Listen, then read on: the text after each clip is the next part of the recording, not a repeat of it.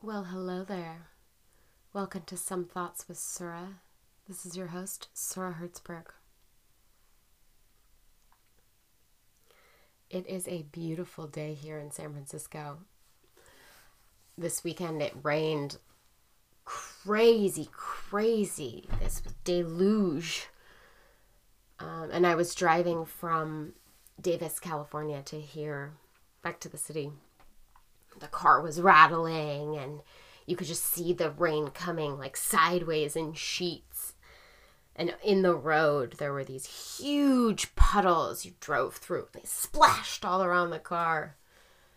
And it felt quite apocalyptic. And I was thinking about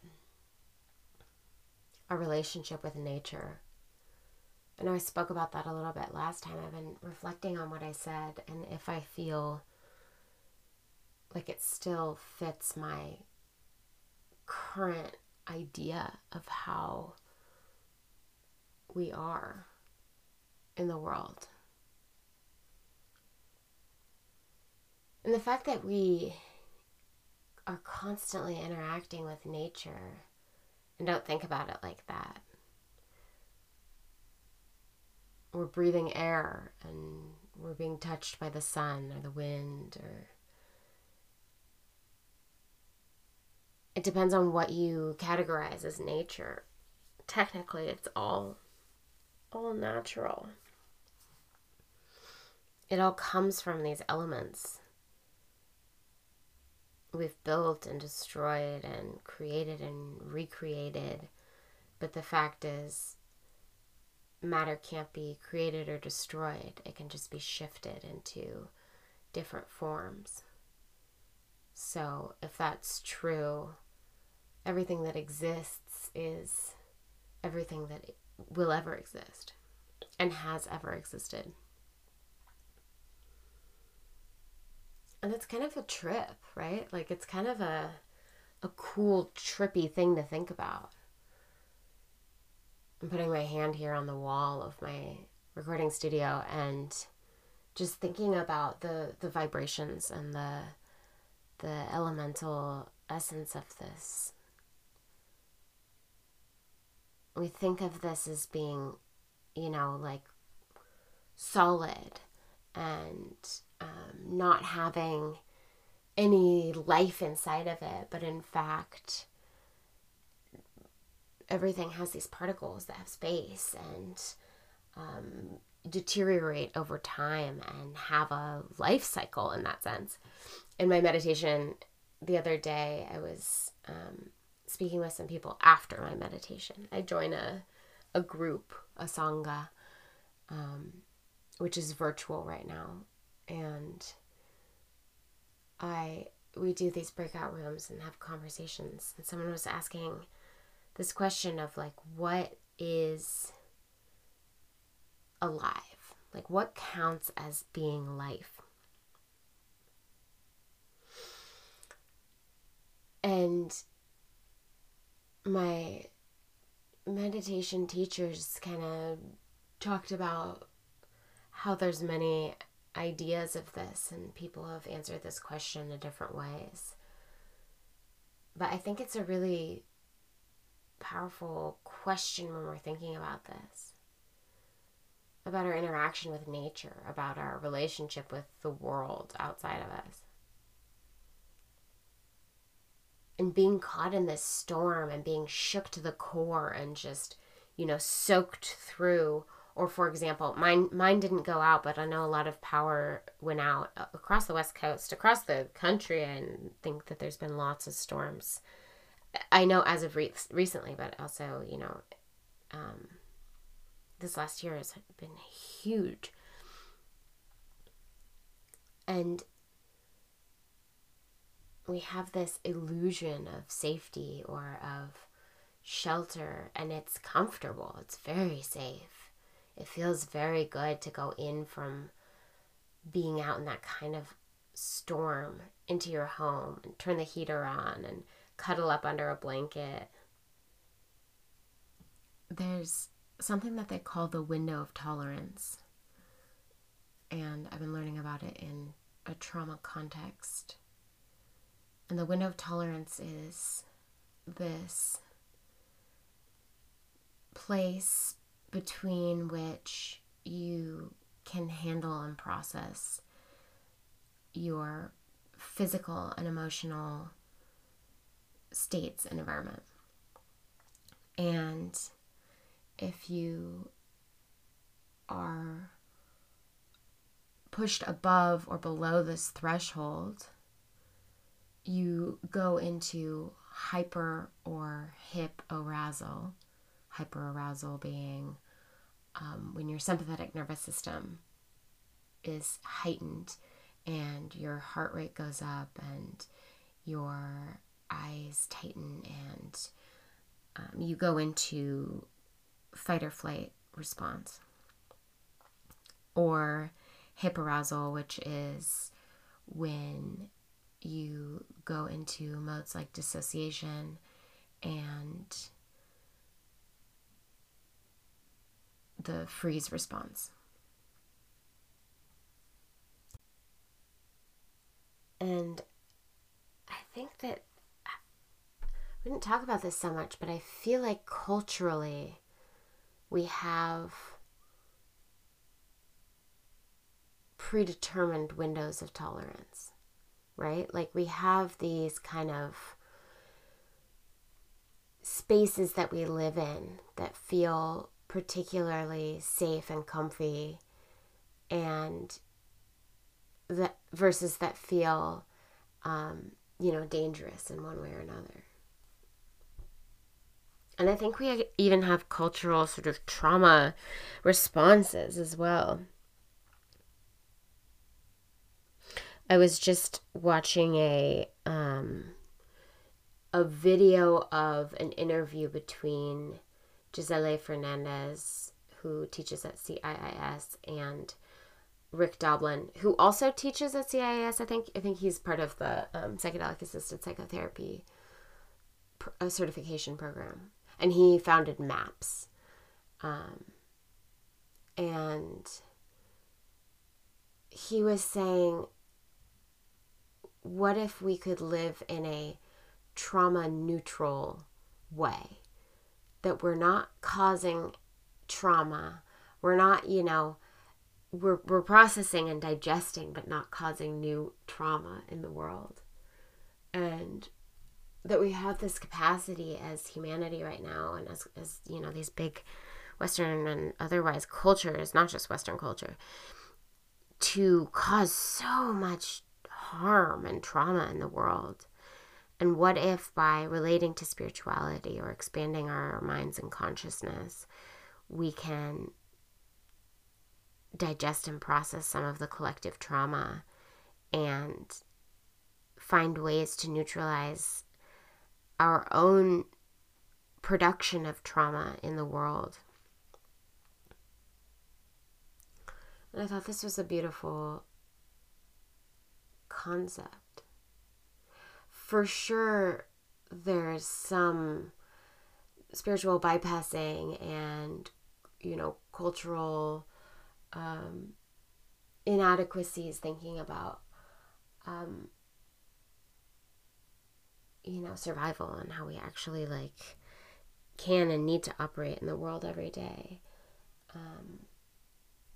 And, who has access to these kinds of journeys, especially in this moment, and especially how we're going forward with psychedelic therapy and as a medicine or as medicines. But I'll put that on hold for a second because I think that's very important to talk about.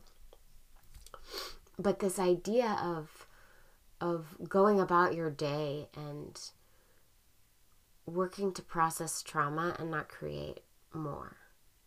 And I think that goes, on these three levels, or there's more than three, but the three I'm thinking of right now are for the self, right? Like maybe a little Tonglen exercise, like breathing in your own suffering and just breathing out love and compassion to yourself And you could start there, just breathing in places that you feel powerless or uncomfortable physically, emotionally. You feel distressed. And breathing out like boundless wisdom and compassion and curiosity. And one thing that Joel and Michelle Levy, my teachers, have talked about is if it feels too much to translate and process within your own self, picturing a energy body, a light body of an essence of pure compassion and love and boundless wisdom that's either touching your heart on the back, let's say, or that you're sitting in their lap, like sitting in the lap of the Buddha, and utilizing their boundless capacity for transformation and energy, to breathe into their hand or breathe into the space that they're holding behind you or with you, and allowing their heart and their boundless capacity and their light to transform this information into the love that you then breathe out.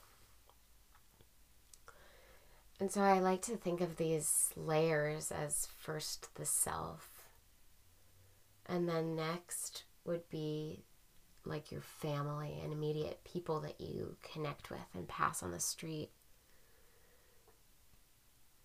And when I'm thinking about what Rick Doblin was saying about being trauma neutral, that's where my mind goes first and foremost. I don't know, I'm sure that this is a shared experience to some extent, but the way that I grew up in Portland was very like, you smile at people on the street and maybe give a wave or whatever, but you are pretty present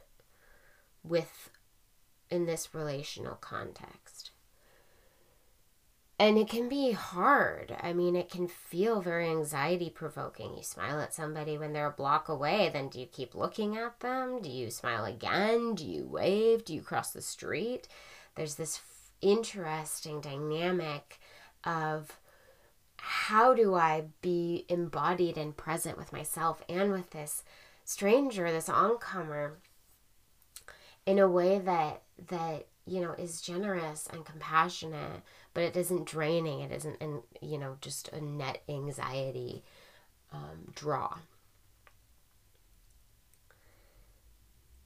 And then I moved to New York, and then I moved to Berlin, and had a lot of traveling experiences, and have explored a lot of different cultures.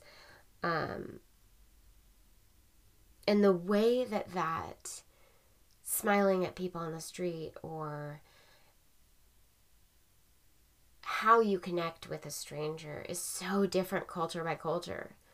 And I can't remember where I was. It must have been New York. But it was like the first time that I was like, oh, I don't have to look at you in the eyes. I don't have to smile at you. I can just look down at the ground and like not have any interaction with you. Wow. And it's really empowering, interestingly. And then at some point, I've noticed myself just missing it and craving it, and, testing the waters and smiling at someone and sometimes receiving it back. But when you don't, it's so, there's a devastation feeling. There's a sadness to the non-reciprocal nature of love and compassion at times.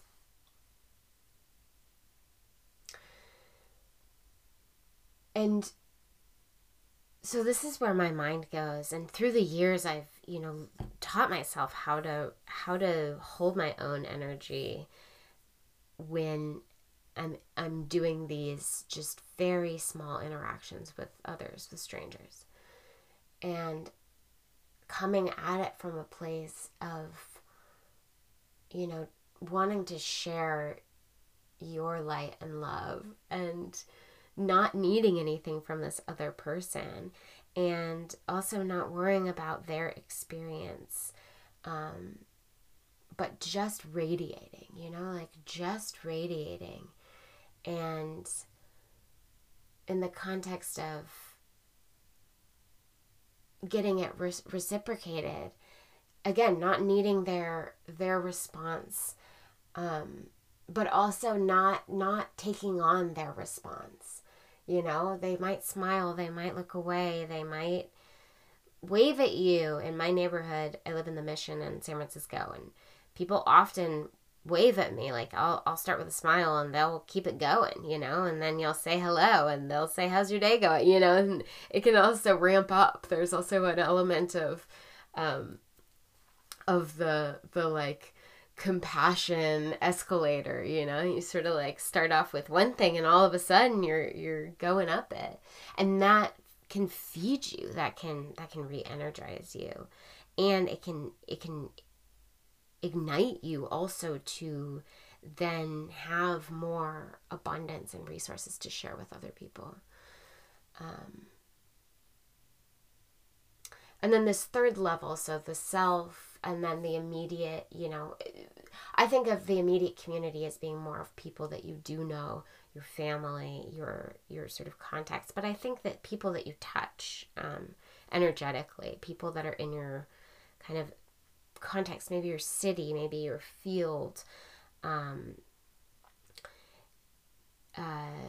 maybe even your country, for example. But, sort of, I don't know where you draw those lines particularly, or if it's necessary to do so. But people that you have a kind of direct, 1 degree of separation, not necessarily knowing, but 1 degree of sort of, you have a shared thing. And then this third level I think of is like all of humanity, and, sort of breathing in the collective suffering and trauma, and breathing out love and compassion and care for the whole of humanity. And that can deepen into, all sentient beings, or into the earth, or wherever you want to go with that, our planet. And further and further, and, consciousness and energy bodies, and you can tap into a kind of way of connecting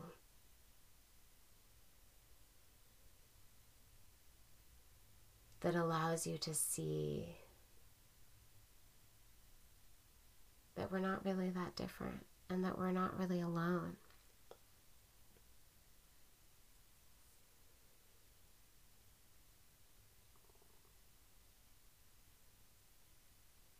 And in terms of the psychedelic experience, they talk a lot about, psychedelics being a catalyst for this kind of thinking. And I think that's beautiful and very true. And it's more than that. It's a processing space, and it's a way to, again, not for everybody. And I want to precaution this, as I'm talking about my own experience right now, and I have, some expertise, but I'm building them and growing that. So again, this is where I'm at. And from that space, I can say that it's a tool. Psychedelics can be a really beautiful addition to this kind of means of processing and ways of being in consciousness and reality. Not a substitute, but an additional toy or party, or or more professionally scientific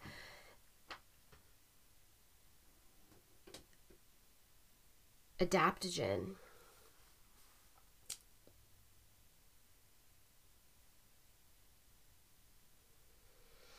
Yeah, there's a lot of like self-care and self-love and generosity to the self that I think is really important to predate a lot of this.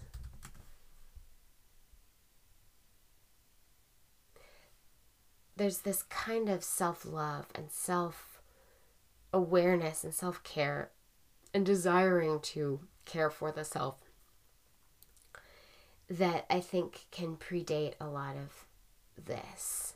And that can be found through the love of others, or through the love of the earth, or through this connectivity. It's not one or the other. I did a ecosexual sidewalk sex clinic at City Lights the other day with Annie Sprinkle and Beth Stevens. And I was a ecosex clinician, conversing about what that means. And I think that for me that fits really in here with this dynamic and conversation, which is ecosexuality as a specific concept or, way of living is one avenue to this.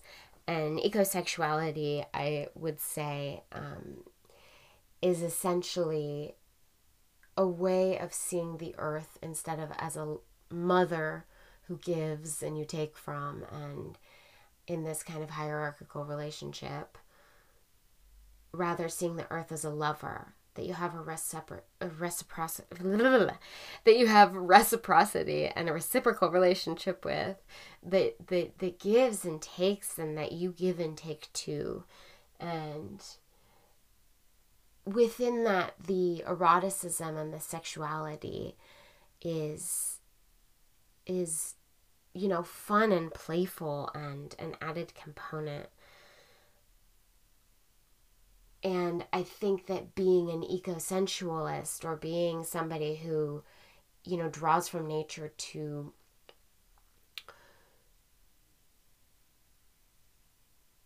ground yourself, to find yourself present in the world and in the context of reality, is vital, and is not just one step on the way to being ecosexual, but rather is an incredibly important part of this.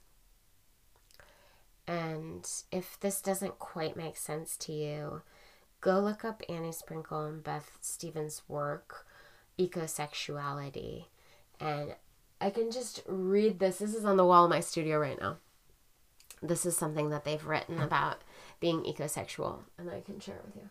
It says, it's called 25 Ways to Make Love to the Earth. Tell the earth I love you, I can't live without you. At first you may feel embarrassed to be lovers with the earth. Relax, let it go. It's okay. Spend time with her. Ask her what she likes, wants, and needs. Then try and give it to her. Massage the earth with your feet. Admire her views often. Circulate erotic energy with him. Smell her, taste her, touch her all over. Hug and stroke his trees. Talk dirty to her plants. Swim naked in their waters. Lay on top of her, or let her get on top of you. Do a new dance for her. Sing to her, kiss and lick her. Bury parts of your body deep inside his soil. Plant your seeds in her. Love her unconditionally even when she's angry or cruel. Keep them clean. Please recycle. Work for peace. Bombs really hurt. If you see her being abused, raped, exploited, protect her as best as you can. Protect their mountains, waters, and sky. Vow to love, honor, and cherish the earth until death brings you closer together forever.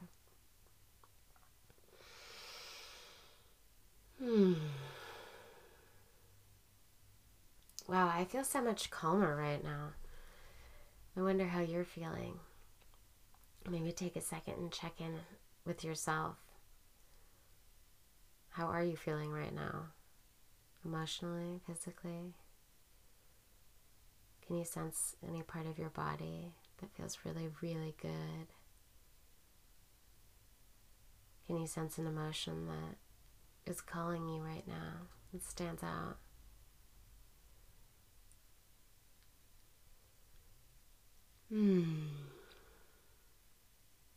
Okay, my lovelies, I'm going to leave you with that. And I will talk to you soon.